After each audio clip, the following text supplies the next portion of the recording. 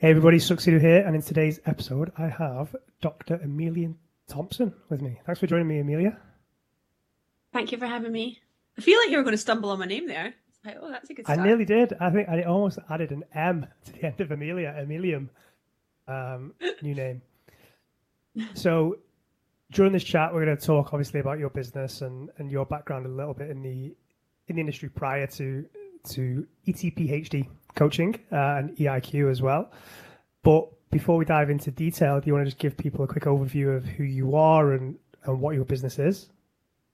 Sure. So I am a nutrition consultant by trade, but I run ETPHD coaching, like you said, which is a team of coaches who work predominantly with people trying to improve their relationship with food, their relationship with exercise, or their relationship with their body. I also run and co-run EIQ Nutrition with Emma Story-Gordon, which is an online evidence-based nutrition course specifically for personal trainers who are looking to provide more of a holistic evidence-based approach to the work that they do with their clients. And I also co-run Level Up events with Emma as well, which is kind of live events that we run twice a year, which we only launched last year, which is kind of a combination of all of that EIQ stuff I just said, but in person, where we get industry leaders in to talk about, again, evidence-based nutrition, coaching skills, training, and application to practice. Amazing. So I feel like you talk a lot about the coaching element. So today we want to talk about the business side of things. So in fact, before we get into the business side of things, prior to coaching, what were you doing? I was an academic, so excuse me. I was an academic, so I did my PhD at Loughborough Uni, and I went on after that to lecture at Manchester Metropolitan for 4 years. So I wrote an undergraduate course in sport nutrition and postgrad course in sport nutrition, and that's what I was going to do for the rest of my life, like teaching and research. And I kind of just fell into the business side of stuff, which I sometimes feel like is quite obvious, but I don't know. I think you've done very well, considering it was never the plan. So you're an academic, you're lecturing at uni and competing, right? At the same time, is that right? In bodybuilding. I was bodybuilder. So I had like my own dysfunctional relationship with food since I was about 16 years old or something like that. And I fell into bodybuilding like a lot of people do to try and mask their own issues with food. And so I was doing my PhD and I fell into competing at that time. And all the way throughout, basically, at the time I was teaching, I was bodybuilding as well. So I was kind of, a lot of my students were in fitness, like my sport nutrition students. So they would, like, I had to be really open about it. I'd go to uni and I'd be like, this is me in a bikini. You're going to see this online. And at the same time, I was talking about like nutrition and science in fitness. So I kind of married the worlds kind of together. But yeah, I competed for 4 years, something like that. And I finished in 2017, second in Britain. I always like to throw that in there because I feel like I'm quite proud still, even this long past, and I would never do it again. But yeah, I loved it at the time. Amazing. And then at some point in that phase of your life, you started a blog, right? So tell us about that. Yeah, so I've always loved writing. Like I used to write little books when I was a kid, and I like to journal. And so when I was competing, it was when fitness was still really bro, and nobody spoke about anything honest whatsoever. And I found after my first show that I was binge eating and that I didn't have anyone to turn to. My coach was at the time was fine, but I didn't really tell him a lot because I was so ashamed that I was binging. And I kind of fell into like a huge binge restrict cycle. And it was like I was the only person. I genuinely thought I was the only person. And so I used to just write stuff down on my computer about how I was feeling. And I just started sharing it. I can't even remember what the blog site was at the time, but it was just some random blog site. And I just started putting them online and I would share them on my Instagram. I didn't have a big following at the time at all. And to be honest, a lot of it was just built from like my arse because it was competing days. But I would just share my blog and I was super vulnerable. Again, I probably didn't even really know what the meaning of vulnerability at the time. I definitely didn't have a lot of boundaries, which maybe would change now. But I just started sharing basically my whole journey of competing, of my own troubled relationship with food and kind of the stuff that I was learning as I was going along. So because I was in research at the time, I knew that my coach didn't know what to do about me binge eating, but I knew that I could find the science to tell me what to do. So I just kind of fell into the research around restrictive diets, what happens physiologically, psychologically, and what they recommend people to do in the research. And that's where I found things like mindfulness and compassion and stuff like that. So as I was learning, I was incorporating it into my own nutrition, and then I was writing about it. And at the same time, I was also trying to be really sciencey. So I was talking about, like, this is how many grams of protein you should have, and this is what I know from my lecturing. And I didn't quite know what I was doing in terms of marrying them together, because I wasn't trying to start a business. At that point, I was just literally, this might help people. I'm just going to start sharing all of this stuff. And so that was kind of how it was born. And as I started sharing it, people that I respected in the competing world would start to share it. And that's probably, and then I started to get a bit of a name for being someone who was quite honest about these things. When no one else really was. Yeah, which is, it's a great way to go about building a business when you don't even realize you're doing it, when people start coming to you because you're talking about things that other people aren't. That was kind of the origins of OFB for me. I was talking about how hard being an online coach was at a time when everybody was saying it was do no work and find money from the sky somehow. So when did that traffic, that kind of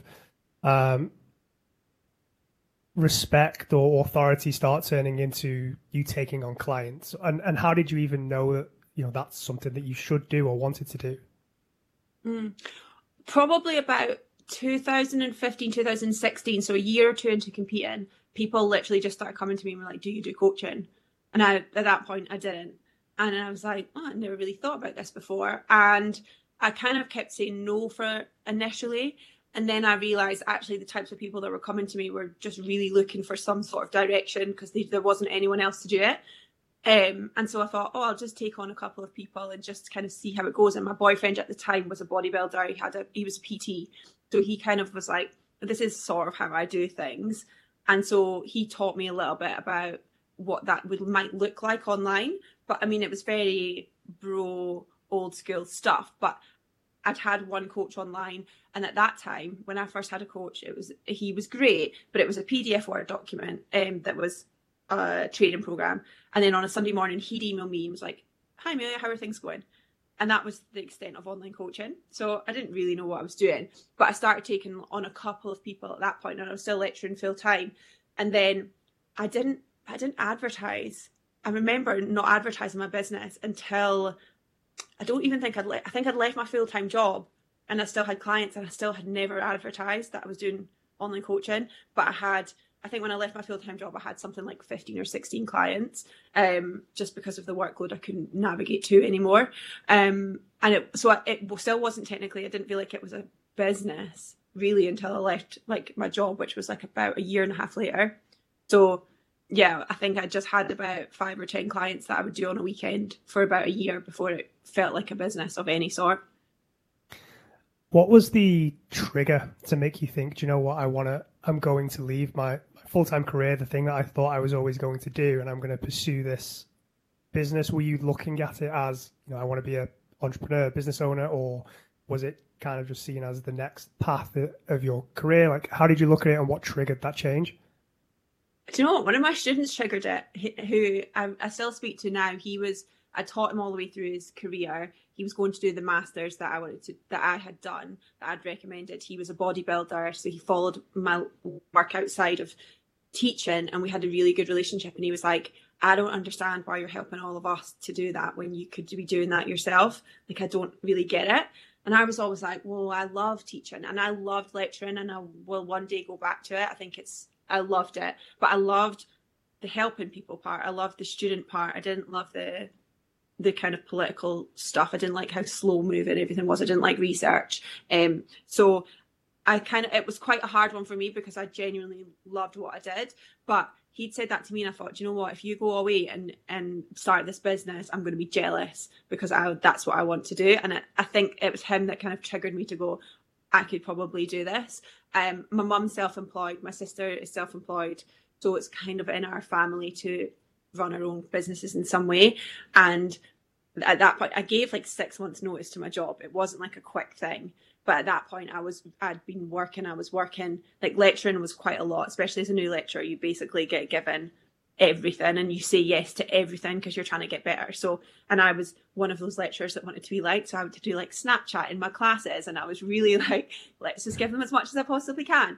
So I was working like, I don't know, 6 a.m. until 6 p.m. at uni, and then I'd go to Costa every day for 3 hours after work, pretty much every single day, and weekends, and do my own company. And I was prepping at the time too. So I'd been doing that for about 6 months, 9 months. And then I realised I needed to make a decision because I couldn't do both. And so that's when I handed my notice in for like 6 months' time, and just kind of thought, I'll just do it. And I also knew lecturing would be there. If I sunk, I thought I can go back to lecturing. It's kind of my trade, so to speak. So I thought I would just go for it. And I wanted the freedom. I wanted to go to California for 3 months. I wanted to travel. So for me, it was that. But I've always been led by how can I help the most people. I know that sounds really like hero complex type, but it's a core value of mine to try and support people, and I realize what it sounds like. So for me, it was like, how can I help more people, either through lecturing or doing this other stuff, and it was through coaching at that point. Cool. Just rolling it back just a moment, you mentioned I think you said your mom and your sister were entrepreneurs or small business owners. How did they react, or how did your family react to you leaving this kind of safe career and taking a leap of faith into being a business owner? Were they happy? Yeah, super supportive. My mom, like, I'm one of those people where I'm like, if I'm going to do something, I say I'll do it, and then that's it, it's done. Like, I make a decision and I stick to it, and I'm not like a regretful person. So as soon as I said I was going to do it, my mom was like, okay, great. Like, she's very much like, whatever you put your mind to it, you'll do it. So she didn't doubt me at all. And she also had seen, like, I'd been in academia for, like, I studied for 9 years or something like that.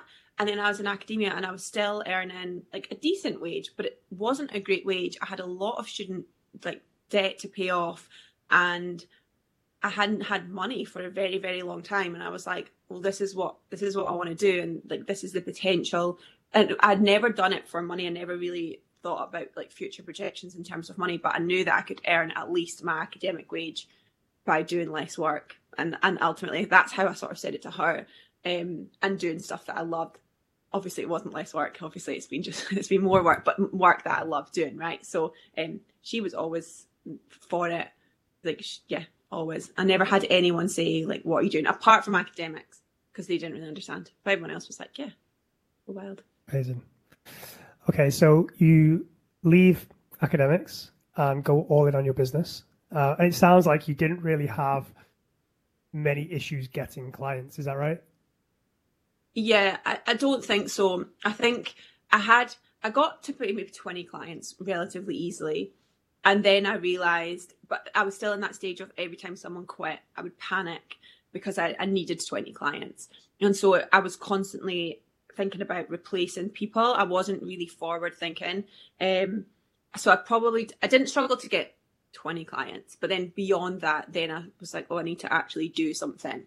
But even then, I got up to about 50 or 60 clients, which for me was my maximum that I would ever work with anyway, having never really done anything to build that client base other than genuinely showing up on social media and just being authentic. But I will say that it sounds like it was quite easy, but I remember I met Spencer Nadolski at a conference once, and this was when infographics and stuff were taken off. And he had looked at my social media and he was like, your selfies are great, but realistically, this is the type of stuff that you should be doing, and putting out like more information. And I met him in November, and for a full year, I committed to showing up on social media, doing 3 posts every single day, like 7, 12, 5, and having conversations every single day. I didn't know it was a business strategy or anything like that, but I thought that's what I need to do to grow my business and stuff. And so that's where my focus was. And so that was my way of getting clients. It wasn't like this intentional. I wasn't like cold DMing people, and I didn't have an email list. I didn't really know what I was doing. I was still writing my blog, but that was the extent of it. But it was quite natural to me because I think I was really lucky, right? Because people talk about relationships with food and stuff all the time now, but at that time, nobody did. I think I was one of the first people. Well, I was, and I don't know why. I feel funny about saying it, and I think it's a imposter thing probably a little bit, but don't like to say, well, I was the first to talk about relationships with food. I was the first to bring mindfulness into fitness. But to be fair, I was, at least in the UK. And so I was probably quite lucky that people were like, oh, what is this? There's no one else around. So at least until I had 50, 60 clients and took on my first coach, I'd never really had to push more than working really hard on being a good coach and social media, just posting and showing up regularly. That was the extent of it. So how long did it take to get to that 50, 60 client mark from when you left university or the university job? A year. I think it was about a year. I'd left in August. And then, it was about a year later that I was away in California, and I realised that I had, that's when I thought I need to do something else, because some job offers came in to be part of education and fitness, and I realised I had not too many clients, but I was at my max. About a year. Maybe even a bit less than that, to be honest, maybe about 9 months. And then is that the point where you decided you were going to hire another coach? What was your thought process around that time when you were thinking, right, I'm full, but there's still opportunity here? Like, where was your head at then? So for me, I'd got offered a job with Optimum Nutrition to write their online nutrition course. And I didn't really think about where I would fit that time. And I'm very much like a yes person. I'm like, I'll figure out where the time comes from when I have to figure out where the time comes from. And so then I'd started to do that work, and then I realized I actually literally don't have the time to do it. And at the time, I had a really good client who'd worked with me for since the beginning. She'd been through the full process of when I started coaching, which was like an email and a PDF, to where we're at now on the portal and stuff. And I thought she's a PT, she'd done a nutrition course, and I remember thinking she could possibly do something in my business, and I didn't really know what it was. And so whilst I was super busy, I'd sort of started, this is a horrible phrase, but kind of grooming her a little bit in terms of what do you want to do with your business? And what do you want to do with your business? Where do you want to go? And pushing her in that way. And so I think it was when I just realized I physically couldn't do any more, but I wanted to, again, help more people. And this kind of shining beacon came through my coaching process. And I was like, this is an opportunity that I can't really pass up. Let's just see what we can do. And that was Anna, who has just been such a fundamental part of the growth of our business. And so I approached her to come on as the first coach. I think I met her at a conference that we went to properly in person. And we're both so introverted and we were both awkward. And I was like, oh, do you want to come on to my team? And she was like, oh. And it was really awkward. And that's kind of how things then started progressing from then. We'll fill in the gaps in just a moment, but how many coaches are on the team now? 7.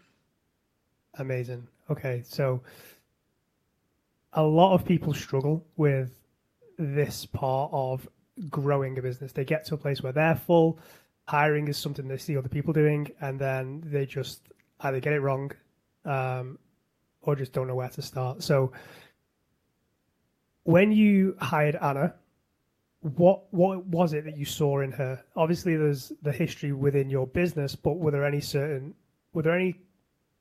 similarities to yourself, complementary skills, values, or what was it that you were looking for? Or was it just a case of, oh, I like this person, maybe it'll work? Mm. Do you know what? It's funny because it's changed quite a lot since Anna came on in terms of what I look for in people. But originally with Anna, I wanted somebody who was similar to me, who knew all of my processes, who could slot in, who had a similar personality even, who I got on with, and who I felt like people would get just as good a service or a similar service that they would from me with her. And so I wanted someone that was basically at that point what I felt like was a bit of a mini me. She's completely come into her own now. But at that point, that was definitely what I was looking to bring on. And then over time, that has massively shifted. I deliberately don't try and take people on that are the same as me anymore. I want people with different skills. I want people who are better. The most recent shift is people who are better than me, which is always a little bit of an uncomfortable one to accept. But it's definitely shifted. And I think they're all better than me, including Anna, in certain parts of the business now. But I think I see a lot of people trying to grow their teams, and I think most people do it wrong, which is why I was interested to have this conversation, because for me, it was now I make sure everyone's got similar values, some shared values, I don't mind what the other ones are, but we need to have shared values. And in an initial conversation, that is the number one thing that I will get from somebody. But to me, I think nowadays it's like the done thing to try and grow your business. And I think most of the time it's an ego thing of people wanting to take on new coaches when they're maybe not full, when they can't guarantee that they'll have a certain number of clients, which you can never really do, right? I can never say to my coaches, I can guarantee you're always going to have a minimum of this many clients. Like, I can't do that. But do you think people take on more and more coaches when they're maybe not ready to take on more because they want to have this big team? And I also think that people take on coaches who they maybe don't necessarily consider their values, and they end up getting the wrong people. And these are the people that tend to leave within a year or two after they've got everything they want from you, and then they can leave. And that's totally right. And I respect that so much for people that, like, I know that if any of my coaches leave, we'll have had a good relationship and they're on to the next best thing. But I definitely think from the outside, what I can see a lot of is people just taking people on as a means to make themselves more money and as a means to improve their ego or massage their ego, as opposed to the way that I'd seen it with Anna was that I want to make you the best coach because I really value you as a person and I think you're great and you have so much to offer. And that's how I've taken on every coach since then. Of like, each of my coaches, I think, have exceptional skills and are incredible, and anyone who works with them is so lucky. And so when I take them on, I think, can you help loads of people, and do I believe in you enough to try and push you to do that? Yes. And that's how I take on people, not can I just fob off all the clients that I don't want to work with onto you. Like, there's a clear distinction there, and I think that's what a lot of people get wrong, in my opinion. Yeah, definitely. What's the trigger for you or within the business that tells you it's time to hire the next coach or another coach? Is there a certain metric? Is there a certain time that's being taken from you that you want to get back by hiring? Like, what is it that triggers a new hire? So with Anna, it was that I was full and I wanted to get some time back. So that was the initial one. And then Georgia was this, I actually had a coach in between, actually. I worked with a coach between Anna and Georgia, and that didn't work out. Our values were not aligned, our work ethics were not aligned, etc. So that didn't work out. And then, but when I took on that person, and when I took on Georgia, again, it was, this is taking up a bit too much of my time. When I took on Georgia, I was studying to do my counselling stuff, and I needed that time back. For me, one of my key values with myself and one of my key markers of success is having time with my family, time to travel, trying to have relationships. Like, I'm very balanced in my approach to work. And so if it's taken up, if I'm working 7 days a week, that's not for me anymore. I've done enough of that. So it's the time thing. And then when I took on four coaches at once, and then another person, what I did with them is I'd again, Georgia was full, Anna was full. I was starting to think, okay, I need to get more time back.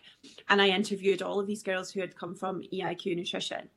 I was like, oh my God, these women, these are all amazing women. I don't know what to, like, how am I going to pick between them? They've all got their own skills.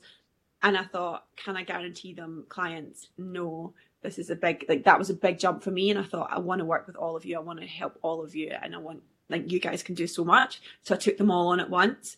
And that was a big shift for me. Normally I'm like, either want my time back or we're all feeling like we've all hit our max clients. Let's take on more. And this one was like, okay, let's just do it as a big team. Let's all grow and do it that way. And so that's how, so with them, it was kind of like the trigger was, you've all got different skills.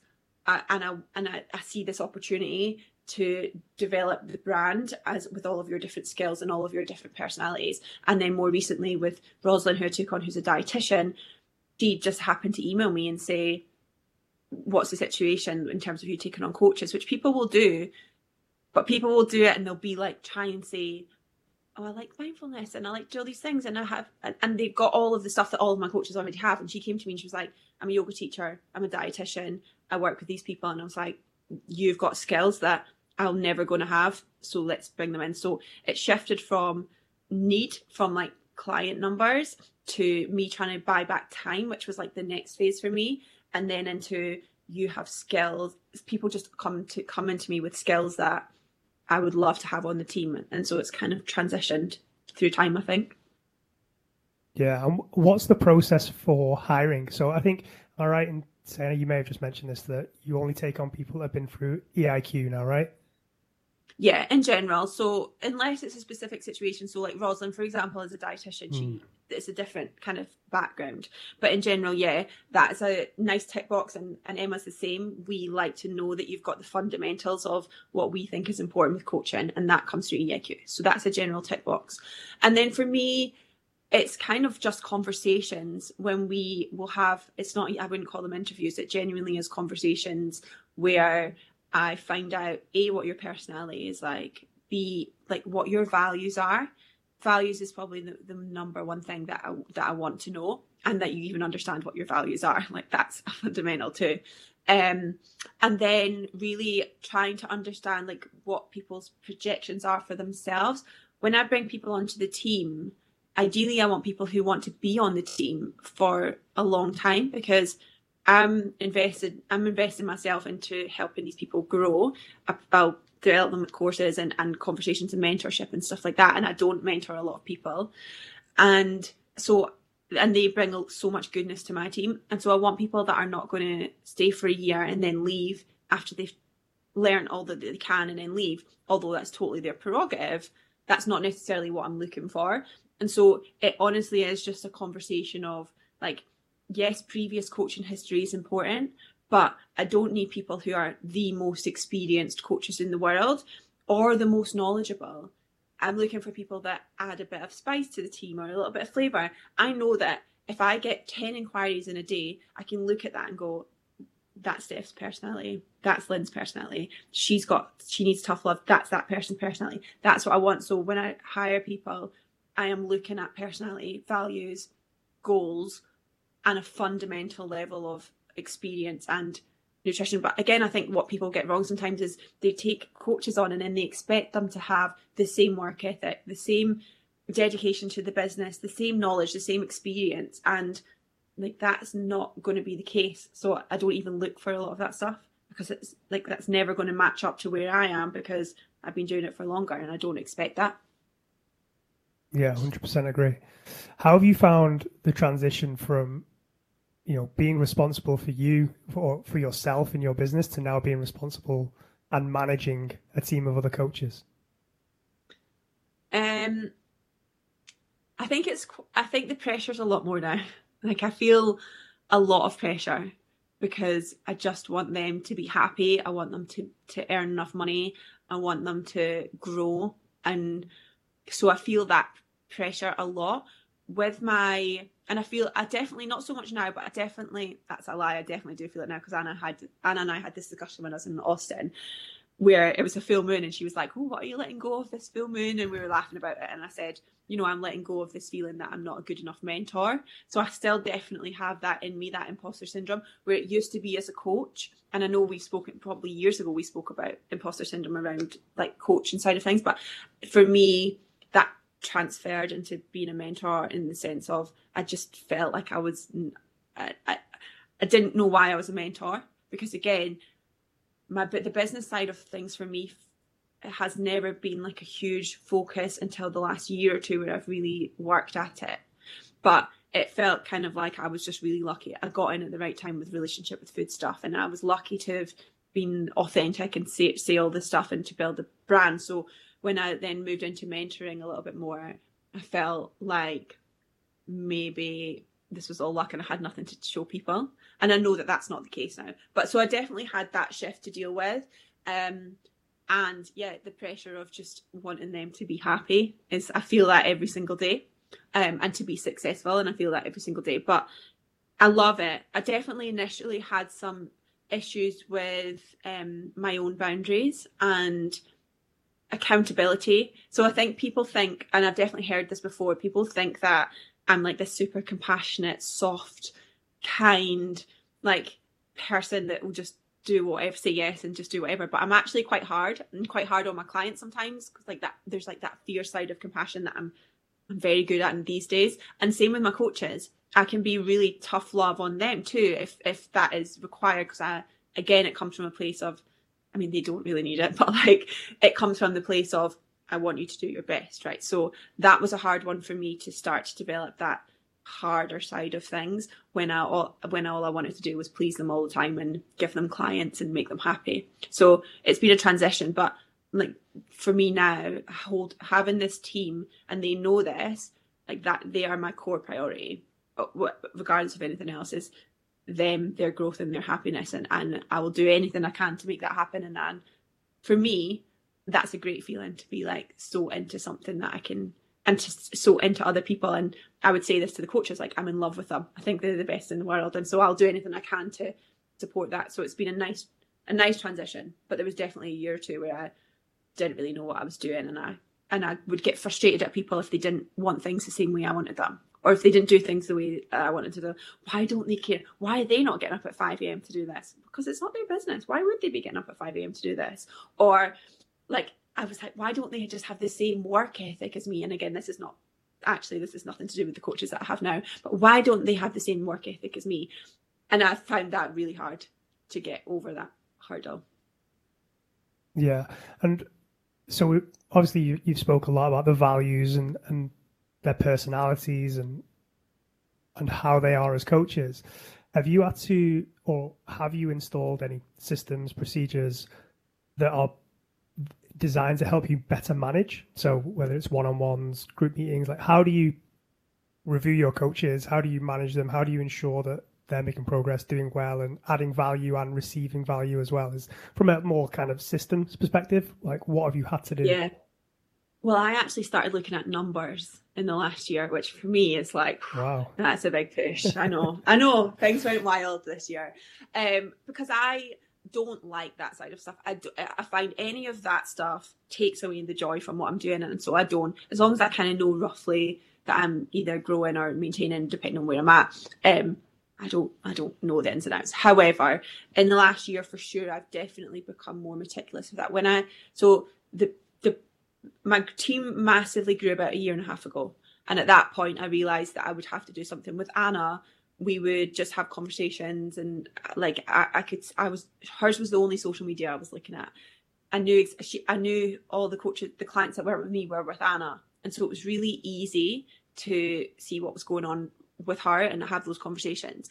But then as we grew, I realised that I couldn't look at 7 social medias every single day, all the time, everyone's stories, and I couldn't keep on top of it in that way.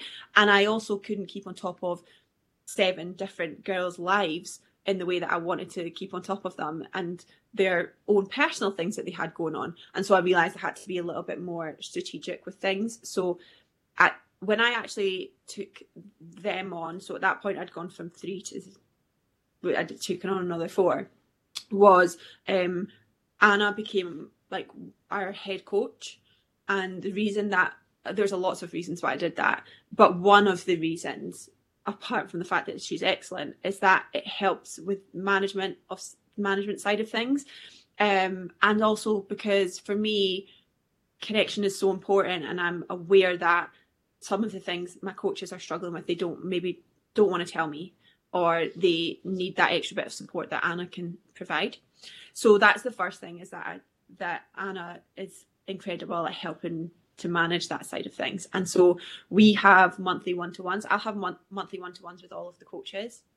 And we also have, every 2 weeks, we'll have a team meeting where I'll hold one week, so once a month, and Anna will hold one the other one. So we've got 2 a month, and I'm not at the other one. And again, that just allows them to have a community where they can talk about things a little bit more freely. That if they feel like as much as I want them to feel that they can tell me everything, I'm not an idiot. There will be things that they feel that they don't want to. And so those are the regular meetings, but I'm very clear on, we have a group WhatsApp, and we use that every single day to communicate stuff about, like, support about a specific issue that one of them have got, or ideas that we've got. We're a very close-knit group in that sense. And on top of that, so they've got a meeting next week that I've written loads of questions for, that is just with Anna, that's like, why is Emilia shit? Like, get as much of that as you can so that next year I can be better. And that to me is super important. They feel that they can do that. But then on top of that, like, I hired a VA only about a year, not even a year ago, maybe slightly less than that.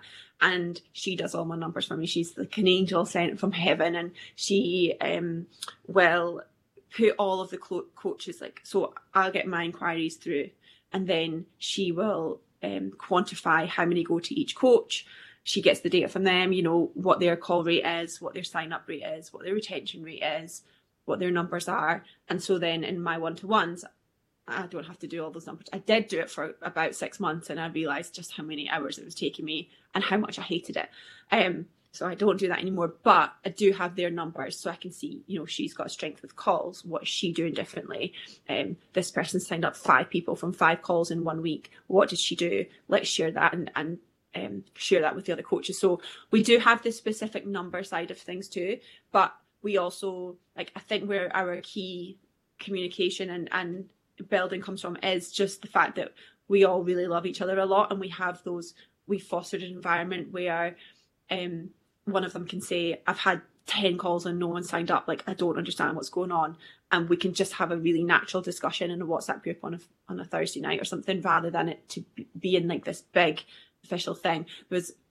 I know that when some of the girls started, when we first started doing one-to-ones, they would all be like so nervous to have a one-to-one with me, and then it's literally like we just obviously just sit down and having a chat of, like, it was always just like me, like, what can I do, like, what do you need from me, what do you need from me? And then after the first, well, they're all people pleasers, so let's give it 6 months. After that point, it's become much more of a natural thing now, but it did take a long time for them to realise that I wasn't about to shout at them and to stop feeling anxious, because that's obviously a big barrier initially.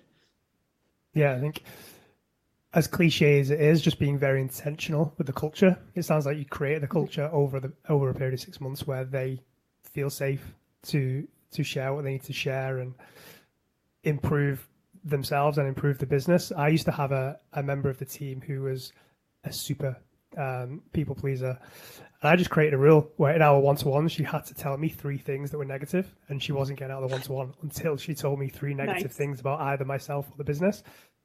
And I just kind of created that environment where, you know, it was going to happen. It wasn't a big deal. Like, I expected to hear it. So yeah, I love that. Yeah, I think being intentional about the culture as you have been is super important. Sorry, go on. Yeah. One thing that we do actually that I read about in, I think I heard about a podcast, and it's a Church of Fail. I can't remember his name. I think it's Matthew Matheson, and he does it in his company, and he has like a Church of Fail. And what he does is at team meetings is ask everyone to stand up and say one thing that they failed at this week. What did they fail at? What did they learn? And what will they do different next time? And then everyone gives them a round of applause and says, well done for failing. And that's something that I've started incorporating into our group things of, like, tell me where you failed. And it's horrible for people pleasers to be like, I failed, especially, again, we're all a team of perfectionists. Like, the idea of failing is horrible, but I think celebrating failure, I think Netflix, Em and I were talking about this at a talk actually, Netflix have a failure rate, right, of like how many times they should be failing. And I think that's super important. And Brene Brown has a book called Dare to Lead, and like, obviously she's one of my idols, but I'd read her book before I even started mentoring, just because she'd written it, and it talks about like how to create vulnerability in the workplace, certain meeting techniques you can use, and so I incorporate a lot of that stuff within the way that we run the company, so that we have that shared vulnerability of like, there's nothing off limits. That's amazing. What was the book called? The Church of Fail? So the book wasn't called Church of Fail. The idea was by an author called Matthew Matheson. So I don't know what book it came from, and I don't know if it was on a podcast, but it was his idea, which is fab. I think actually he did a podcast with Adam Grant, and that's where it had come from, who I love. And then Brene Brown's book was Dare to Lead. Amazing. And then one more book, since you mentioned Netflix, if you've not read it, is No Rules Rules. Have you heard of that? Okay. Nope. So that's from that's from the founder of Netflix. That's their culture. There's no rules. Well, they have one rule: do what's best for the company. And a big part of that is being completely frank and honest. And there are a few stories in there where new people have come into the company and then been shocked because, you know, a member of the customer service team has told the CEO off in a meeting, and been surprised that, you know, they've been allowed to get away with it. But it's because this culture has been built of doing what's best for the company, and not at any cost, but, you know, at the expense of most other things. So it just kind of harps back to the importance of creating that environment. I definitely recommend that book, though. No Rules Rules. Okay, noted. I'll read that. Okay, cool. So we've got this team of coaches, and it sounds like things are going pretty well. But I'm sure there's been some challenges along the way. So what would you say have been the biggest challenges in building that team and maintaining and managing it? I think for me, the first challenge for me was making the time and taking on less clients. That for me was hard because A, I wanted to help people, but B, it's the scarcity mindset of any business owner has that to some degree, right? Of like, I'm going to cut my clients down from 50 or 55 to 15. Like that for me was a big thing. And the only way that I could get around that was by reminding myself of like, what are my values? Like, what are my goals? My coaches have to come first. My clients will always come first, but you know what I mean? Like, that's why I reduced them. That was a big challenge for me of just watching those numbers go down. Every time they went down, I would freak out. And that consistently obviously happened over 30 clients. Is that right? 40 clients. God, good maths. So that was the first thing for me. The second thing was, like I said, one of my coaches didn't work out. And I felt like a massive failure. It's like when one of your clients doesn't drop body fat and you think, I failed them in some way, if they're a fat loss client. And for me, that was really hard. I put a lot of energy into trying to make that work. I'd done everything the way that I'd done it with Anna. I was like, why is this not working? Why are we not connecting properly? And why can I not help him develop in the way that I want him to develop? And it was no reflection of him whatsoever. It just the combination just wasn't ideal. And the hard thing for me there was, again, understanding that people don't necessarily want things as much as I want them, and failing to get the best out of someone, I really, really struggled with, because I love that when I was lecturing, that's what I was always trying to do. When I'm coaching, that's always what I'm trying to do. And I couldn't get the best out of this person. And I probably wasted a lot of time. That relationship between us went on longer than it should have done. And I wasted a lot of time trying to fix something that was broken. Again, personal life coming right in here. Fix things that probably should have been like let go a long time ago. And so that was a really, really big challenge for me. And I think for me too, when a client is not seeing what they want, you can keep a bit of a distance because, you know, they're not your best mate. For me, with my coaches, I've deliberately had quite loose boundaries with them, deliberately, because I want this close-knit group. But as a result of that, I care a hell of a lot and they care a hell of a lot. And I find it I found it really hard to not be a people pleaser with them. That's been a big challenge for me. When someone is not necessarily doing what is required for them to progress, in the sense of like, we've got this deal that you're going to show up on social media this many times and you're going to do these and I'm going to do this in return. If people are not sticking to their commitments, the people pleaser in me really struggles to not say, oh, it's okay, let's try something else, and to be really quite hard. As much as I said, you know, like I'm good on the fierce compassion stuff, I do find it still very, very hard. And I do get off meetings and feel quite, sometimes quite emotional about things where I've had to be a little bit harder than I like to be. And then the other side of that too is I feel that sometimes you can overinvest in the people that you're working with, and sometimes I'm definitely overinvested in the girls, probably to no one's benefit, but that's the type of person I am. And so I sometimes struggle with when I know that we've got a team of like 8 of us, right? We are all women. We all know, like, not trying to be sexist towards women, but we all have emotions. We all have personal lives, right? And there'll be times, and there have been times, where each of my coaches is going through what I would describe as being probably hell for them. And what's amazing is that we have a relationship where we can talk about these things.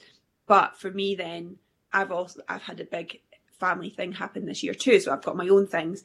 And for me, one of the struggles that I've had is trying to find a sounding board where I can talk about what's going on in the business without sharing people's personal information. And so trying to get an outlet where I feel really heavy that this person's going through this and this person's going through this, but I can't tell anyone, and I would never tell anyone these people's personal lives. Trying to support them whilst also trying to find somewhere to offload that's a safe space, which is usually a journal, and it has been therapy. And I think the personal space side of things has become more and more important for me as time's gone on, and to ensure that they can trust me with stuff where I'm not just going to explode onto somebody and be like, oh, well, Anna's going through this and Steph's going through this, and like that's not fair. So I think that's been a big one for me, of trying to manage my own boundaries and people pleasing, and not blur the lines, which I think that's quite challenging if you're somebody who really genuinely cares about the people that you're with. Yeah, and that's something that only gets more challenging as the team grows. So, right now you have these relationships with the girls at 7, 8 people. Imagine that, 20 people, 30 people. Mm-hmm.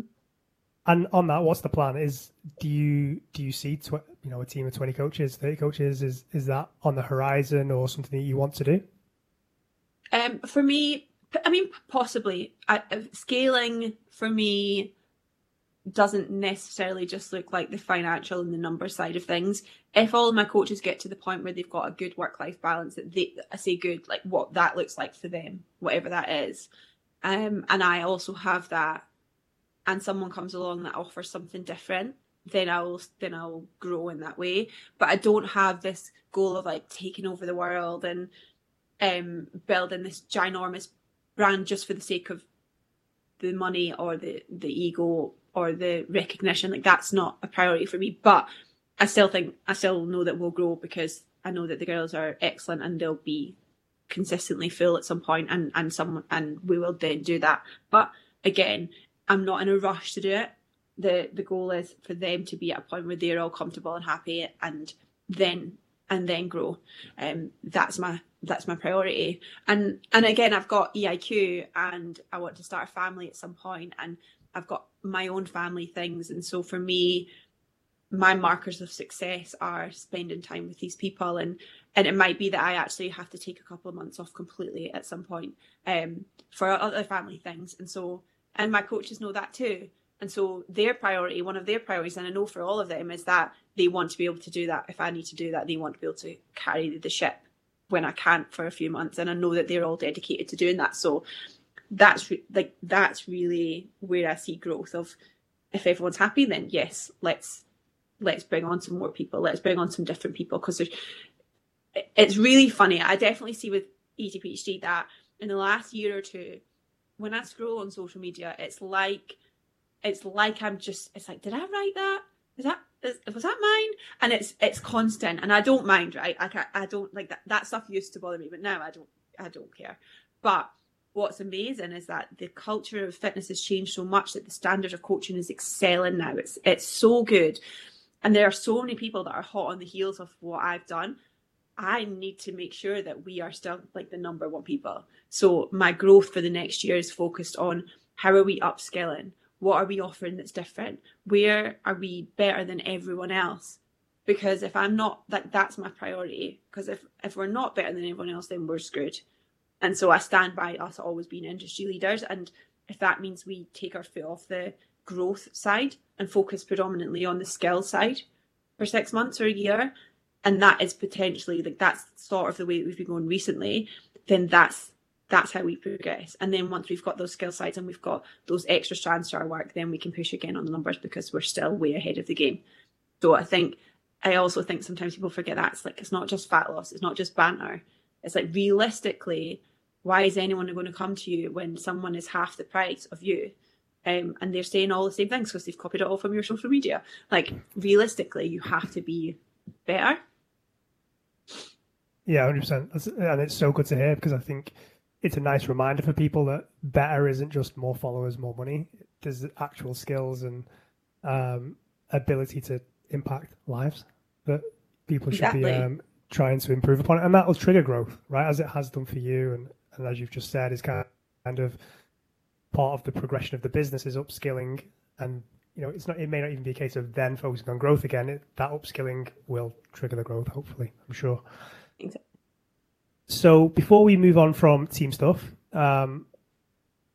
if a coach, let's say I'm a coach, is at the point where you were 50, 60 clients, needing some time back, and was thinking about starting to build a team, hire coaches, or hiring a coach, what maybe 2-3 bits of advice would you give to me?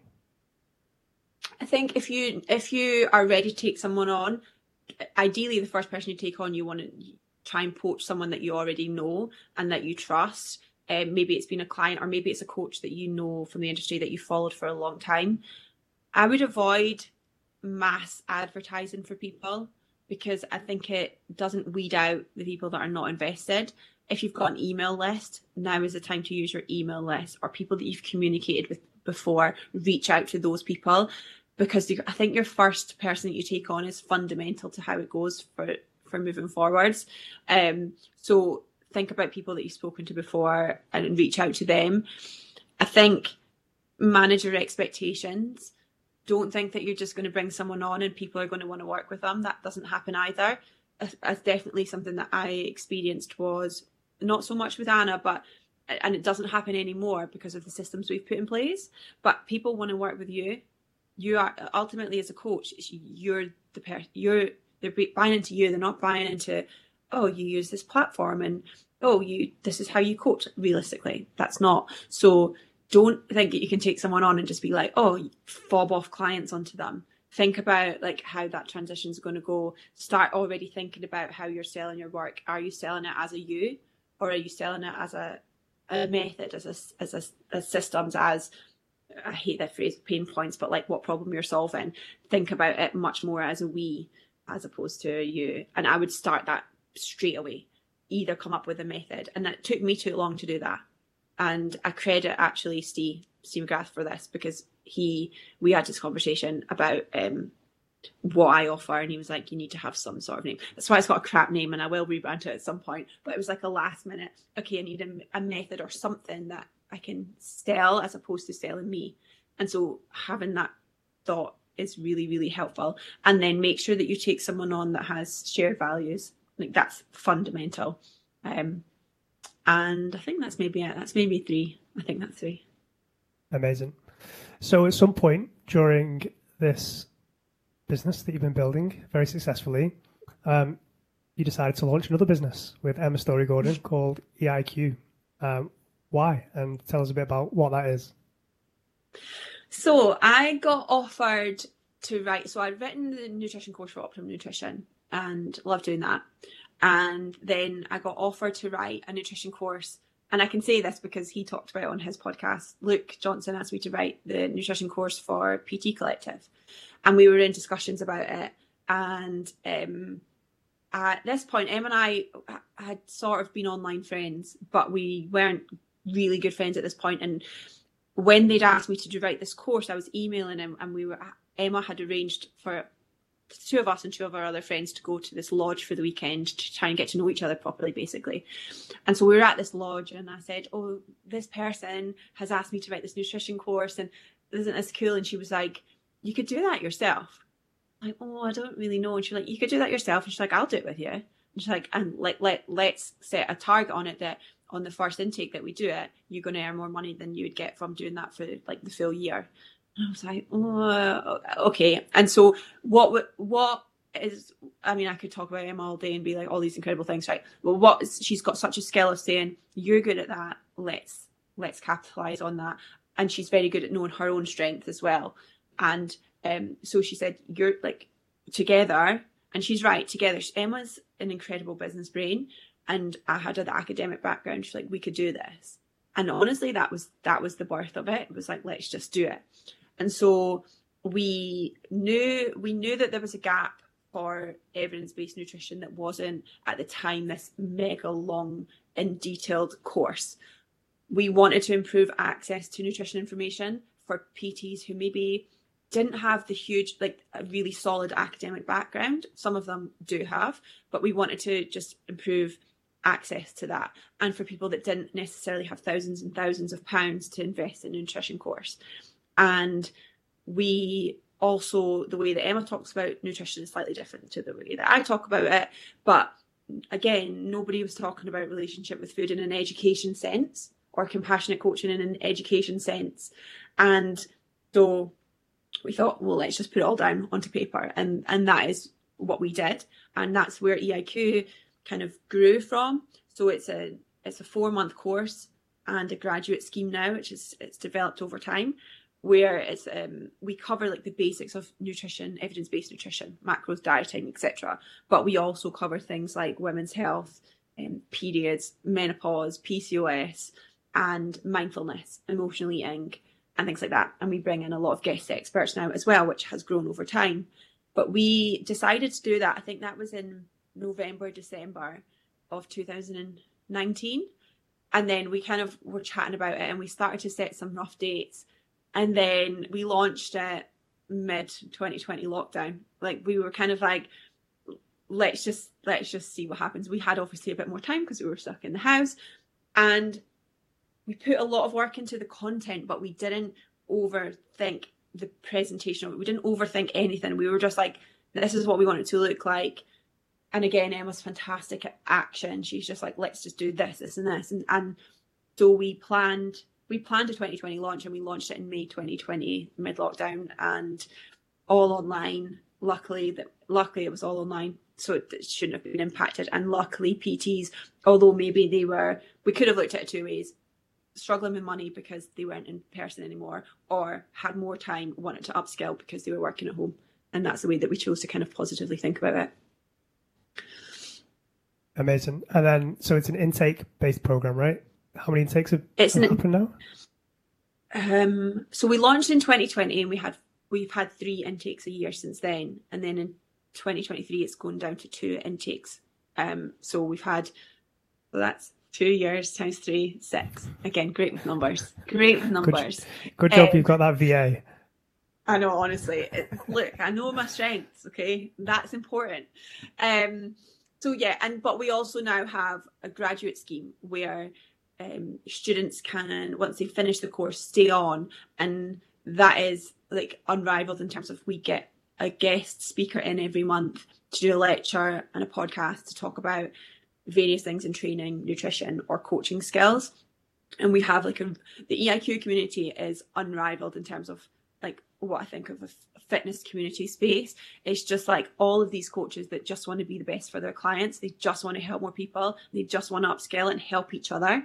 And so we have like the graduate scheme kind of builds on that, and we have like monthly sessions with all of the coaches and weekly lives and things like that are not in person stuff, but like video format stuff that we consistently are communicating with the students and the graduates, which is one of the best things about EIQ aside from like the actual content. How has that impacted ETPHD? Has it, as in terms of your ability to run both? Like, what changes did you have to make, or if any? Do you know what? It hasn't. There's a couple of reasons why it hasn't really impacted things. There's a lot of crossover in the sense of a lot of the methods that we use I'll teach on EIQ, because a lot of the reason that's why people will join EIQ. And a lot of my clients have done EIQ and vice versa. There's a lot of crossover there.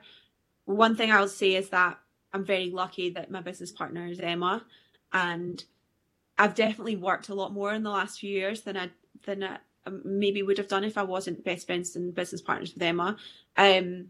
Sometimes more than I would like, and I've had to be accountable to that because we're quite different in that sense. We have slightly different values, and that's the strength of working with someone that has slightly different values. You pushes you in some ways, but you have to be really accountable to your own stuff. So it's a lot more work, but I am a lot better at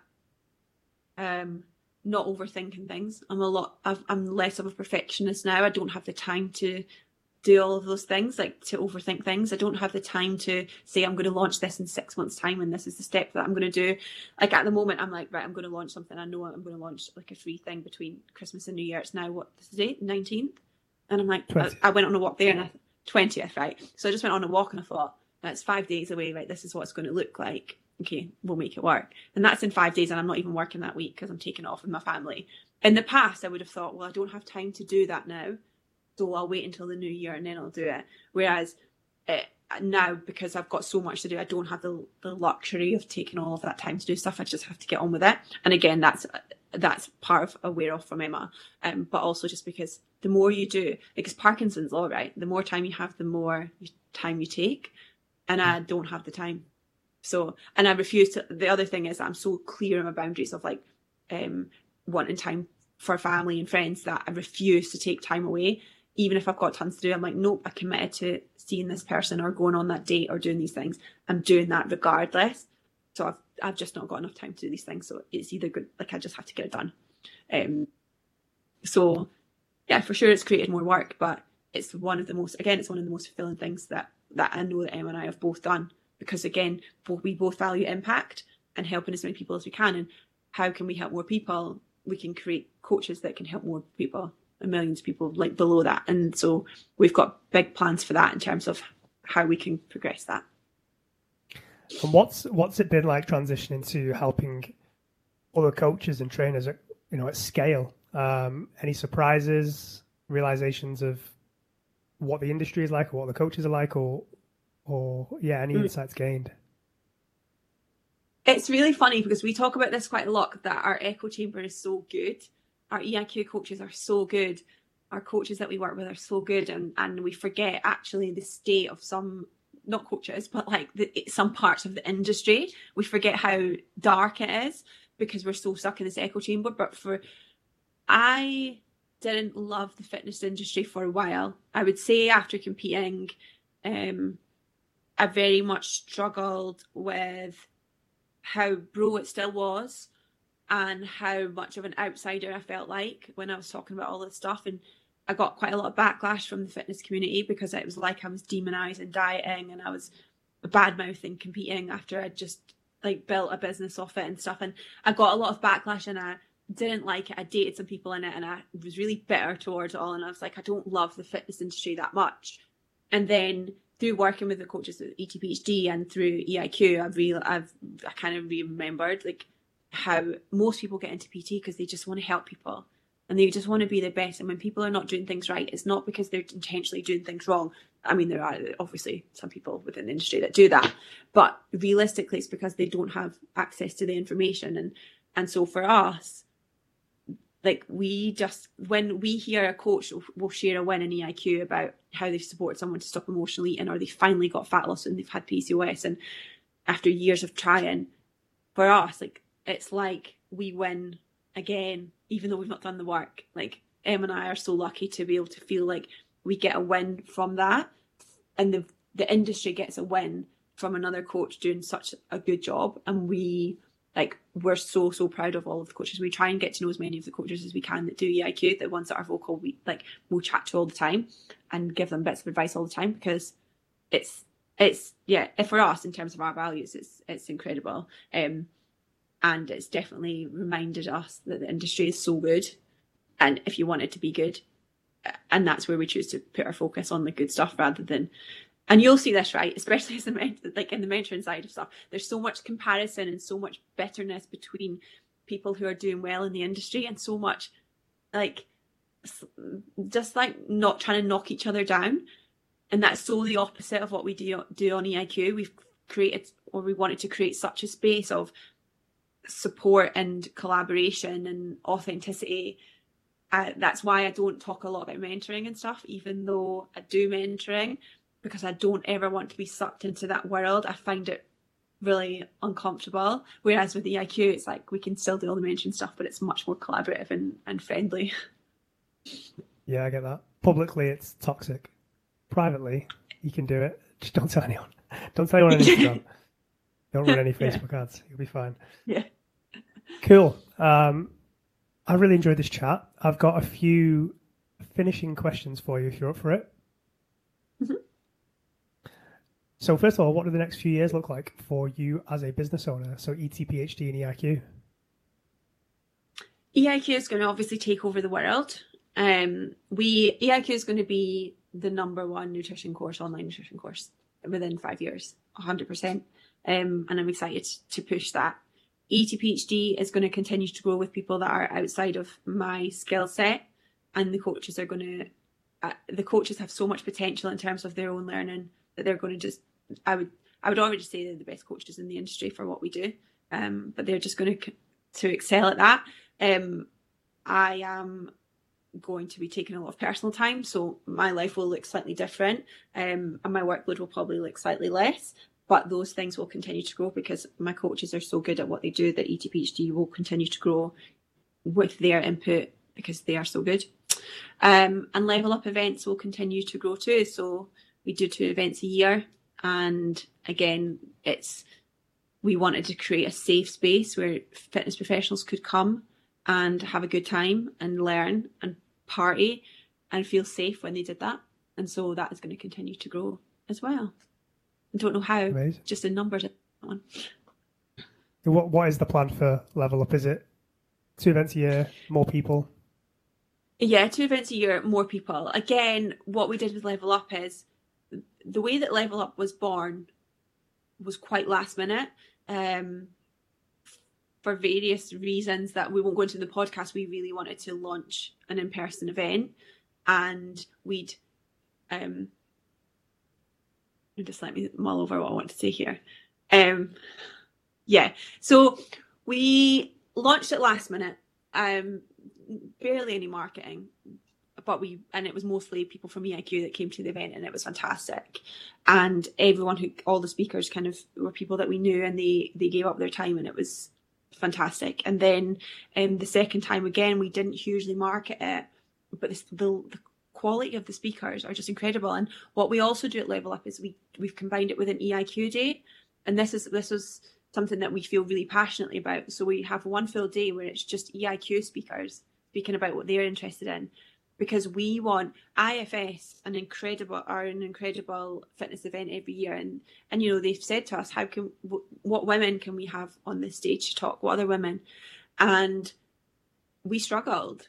We struggled to identify people that we would like to push forward for that. And so and it's not just for women EIQ, like it's men and it's all genders, but we really want to escalate the voices of people from EIQ who are really, really good coaches and really knowledgeable about certain stuff. And so we have one day attached onto Level Up where it's just EIQ speakers. They get 20 to 30 minutes to talk about what they're passionate about and how they support their clients, so that they're getting that experience so that they can then go off and talk somewhere else. And so that when people ask us, what other women can we bring to the stage? And when I can be like, oh, these people are experienced, or men, or other genders. So that's a big focus for us in terms of Level Up will continue to grow, but we want to also grow that kind of EIQ attachment to it so that we can create more space for more platforms for more coaches.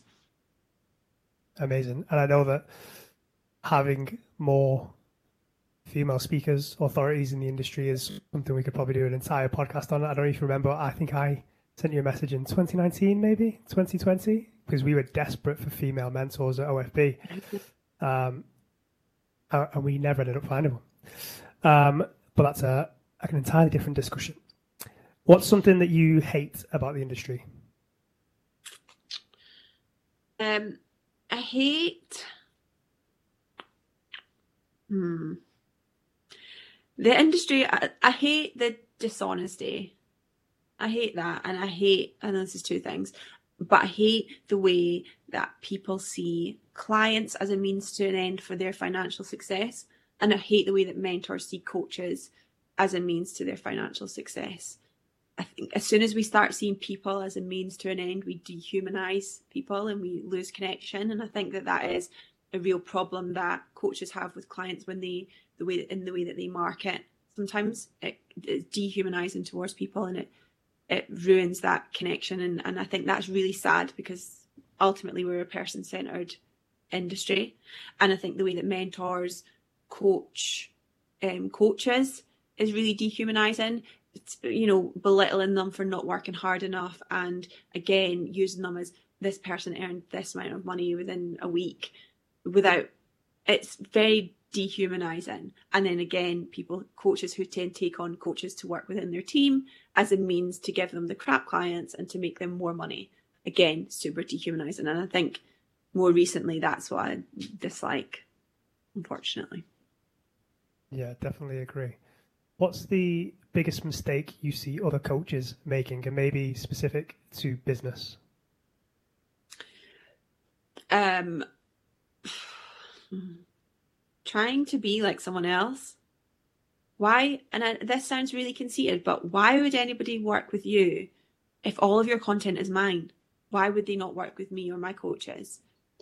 What is amazing about people is that we all have such strengths. And I know a lot of coaches from EIQ who say the same thing that I do, but they have a different personality or they frame it in a different way. And I can see why someone would work with them because they're just incredible. Why on earth are you trying to be like anyone else when the more authentic you can be, the better your business is going to be? So, like, I think the copying thing is still a huge issue. Don't know if you see that. I definitely see it, and I've asked this question. So this is the third podcast that I've recorded, and I've asked that question 3 times, and that's the same answer I've had all 3 times. No way.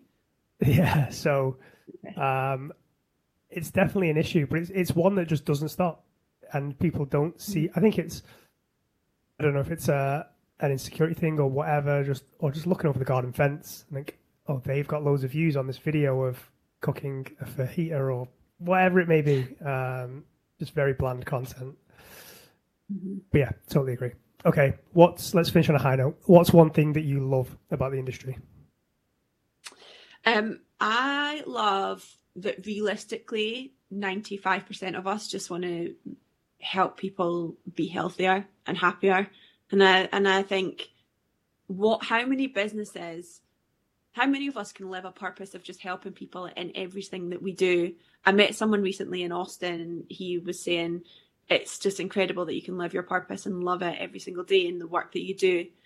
And how lucky are we as an industry that like that's our job, is to just make people happier and healthier, or to support people to find happiness and healthiness.